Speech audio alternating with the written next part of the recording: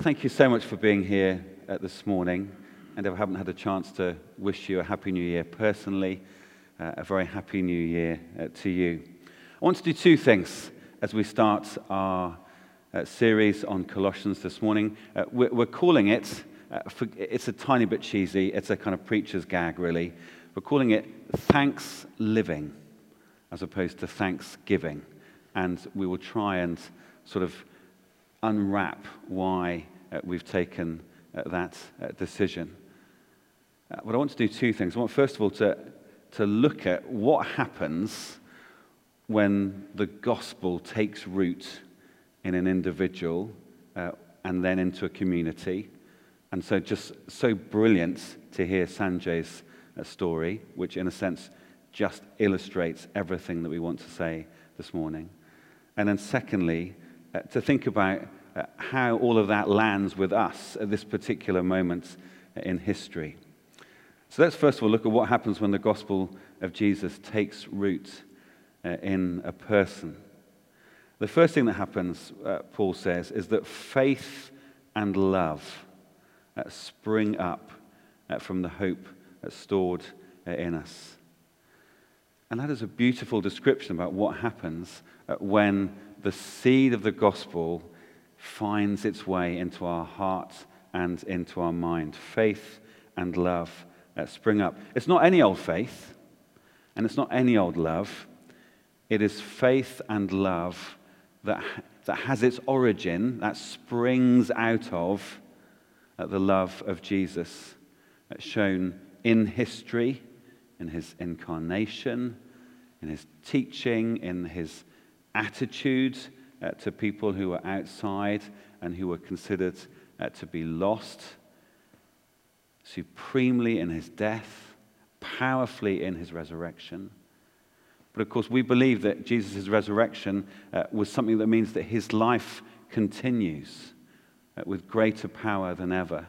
And so that love of Jesus is not only something that is rooted in history, but that we experience in this moment. Brilliant to hear Sanjay say it's not about religion, it's about relationship. And of course, many of us understand that. Next week, we're going to be spending a whole lot more time looking at some of the really important things that Paul writes to the Colossians about Jesus. And the second half of chapter 1 is much loved by many Christians because of the clarity, but also the wonderful, in a sense, overarching vision of the person and the identity of Jesus. Very much like John's gospel, rooting Jesus in the very dawn of time, but also focusing in on his powerful love shown on the cross. So I'm not going to anticipate that too much this week, just to say, come back next week and hear that.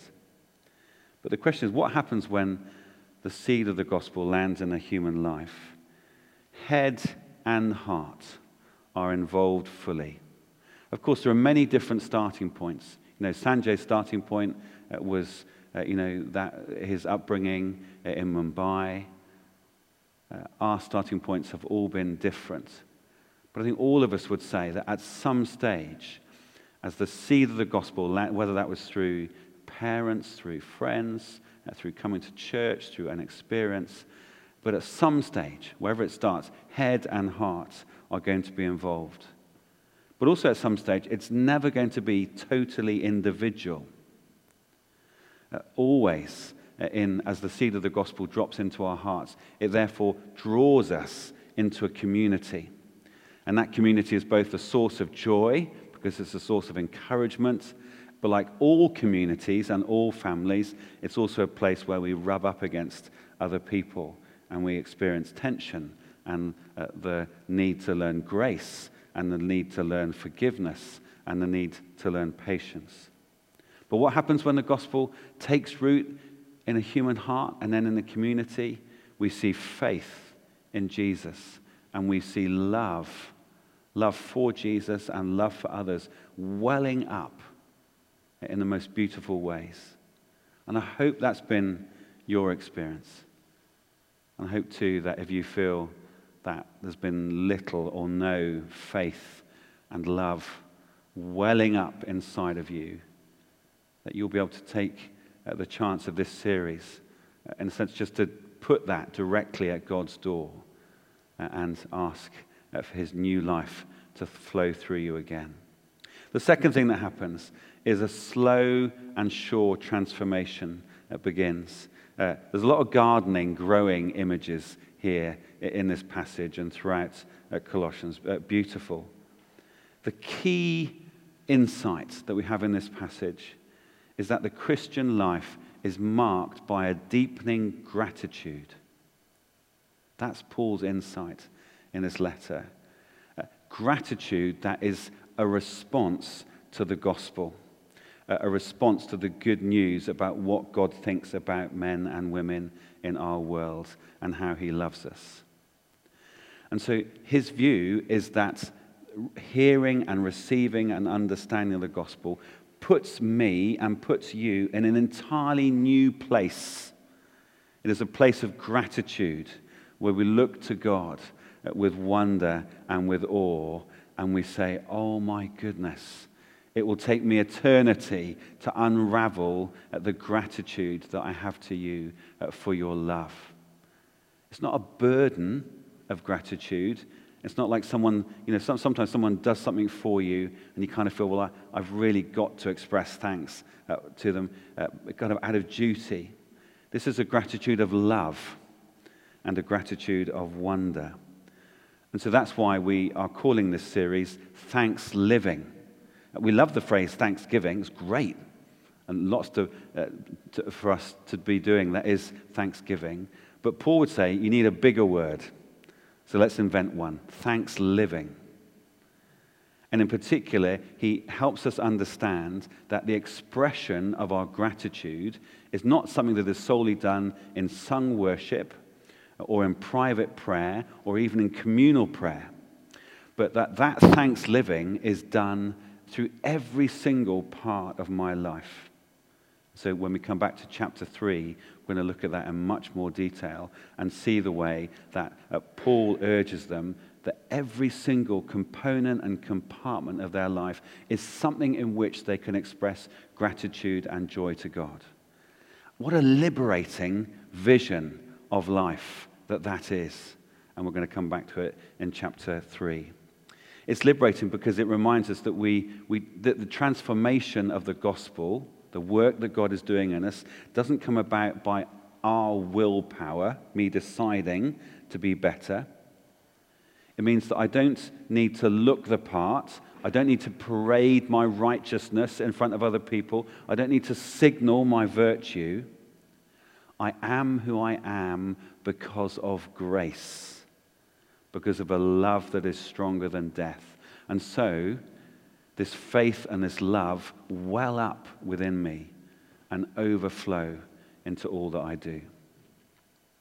The third thing that Paul sees as the seed of the gospel drops into a heart or a community is that person or that community is drawn into a life of hope-filled and never-ending prayer. I wonder if that's been your experience. Prayer that is selfless, prayer that is generous, prayer that is wholehearted, prayer that is striving for God's kingdom to grow in our world, prayer that's rooted in hope. I would say prayer is probably the best antidote to self-pity. And I say that to myself because I think these last 2 years have been a continual invitation to self-pity. Prayer is mysteriously, but definitely, how God builds his kingdom, how God changes our world. It's prayer that's not dutiful. It's not begrudging. Paul describes it in chapter 4 as like wrestling. So prayer is not for wimps. It's not passive. It's active. But just look back later at the way that Paul prays. And when I hear that, I just long that someone would pray those same rich, wholehearted, generous things for me. But also how wonderful and what a privilege it is to pray them for others. That's the way Paul starts this hope-filled letter. He's in prison, let's not forget. The little church community in Colossae that are probably meeting in one or two houses in this medium-sized city face many challenges. But Paul says the deeper and truer picture of what's actually going on is brighter and sharper and deeper than they can imagine. They will need, as Paul has begun to learn to see and experience the world differently. At the start of this new year, with hope still being a slightly rare commodity, and with countless reasons to be gloomy, here are my top 3 follow-ons from this fascinating early section of Paul's ancient letter. The first one is this: did you notice how the gospel lands in a human heart, how it all begins? In verse 6, he says, "Since the day you heard it and truly understood God's grace." So how does that seed of the gospel land? It lands when we hear it and when we understand it. Now, some of you maybe have never heard it properly, fully. So no one's actually told me. And if that is the case, then please come and talk to one of us. There are few things that thrill a vicar more than someone saying, "Can you please explain the gospel to me?" Literally, it's like in our top 3 things. So no minister or member of staff at this place is ever going to say to you, "Oh, I'm really sorry, I've got too much to do." That's our thrill, that's our love. Maybe you've heard it, but you don't understand it. There's quite a few people in that category. You might understand lots of things. You might be really clever, and you might be brilliant at your job, but you don't really understand the gospel. That's okay. Nothing would give us more delight than to try to explain it, or come on Alpha, where we do the same. The gospel has to penetrate head and heart. It challenges, it undermines human pride, but it is fundamentally liberating. Now, for those of you who have heard the gospel and you do understand the gospel, however imperfectly, don't presume that people who say they aren't believers have either heard, let alone understood, the gospel. Many, many people who are antagonistic to Christian faith believe things about God that are entirely and utterly nonsense. They've not heard the gospel. They've not understood the gospel. They will need you to explain it, both in the way that you live, a life of thanks living, but also in your words, that you're able to explain to them gracefully and truthfully. Tom Wright describes the gospel as the story that explains and the message that transforms.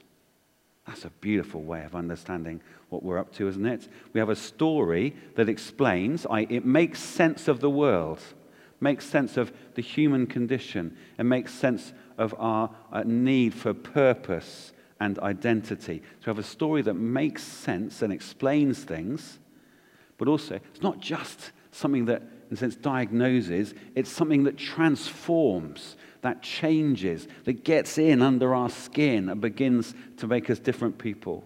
It transforms us, our community, our relationships. So how does the gospel land? It understands when people hear it, and also that they understand it. The second observation is that we are surrounded, are we not, by anxious people who are seeking fulfillment. We're surrounded by people who are bemoaning their own fragility.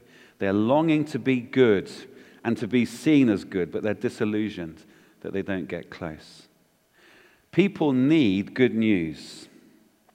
But it's okay because we have good news.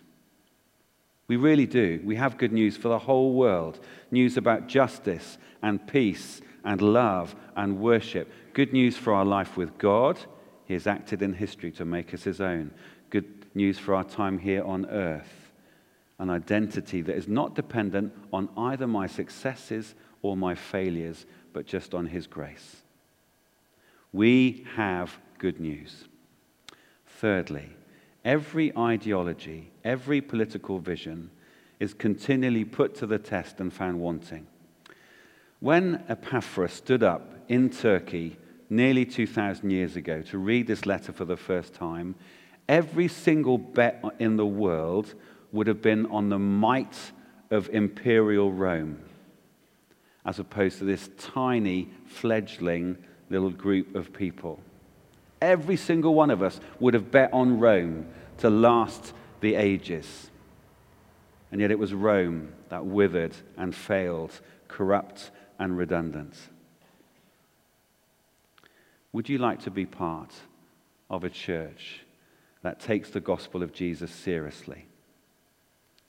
Even more importantly, would you like to be part of a church that takes the gospel of Jesus joyfully, takes God at his word, believes that we have good news that makes sense of the world's beauty and its brokenness? Would you like to be part of a church that rises above the dismal little lies that our culture rams down our throats?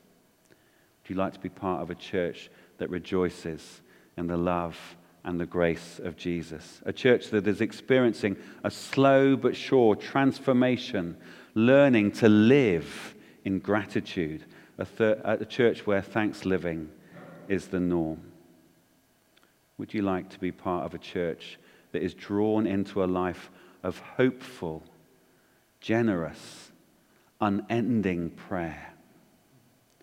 Every generation has to do this afresh. We have to start again. We have to shake off institutional inertia and hopelessness.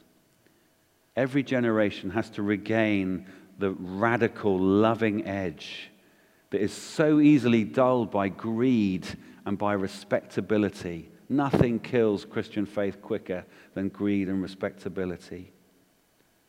We have to retune each year, each generation, retune our hearts to the natural rhythms of God's grace. Sisters and brothers, we have good news at a time when our hurting world has never needed it or wanted it more. Amen.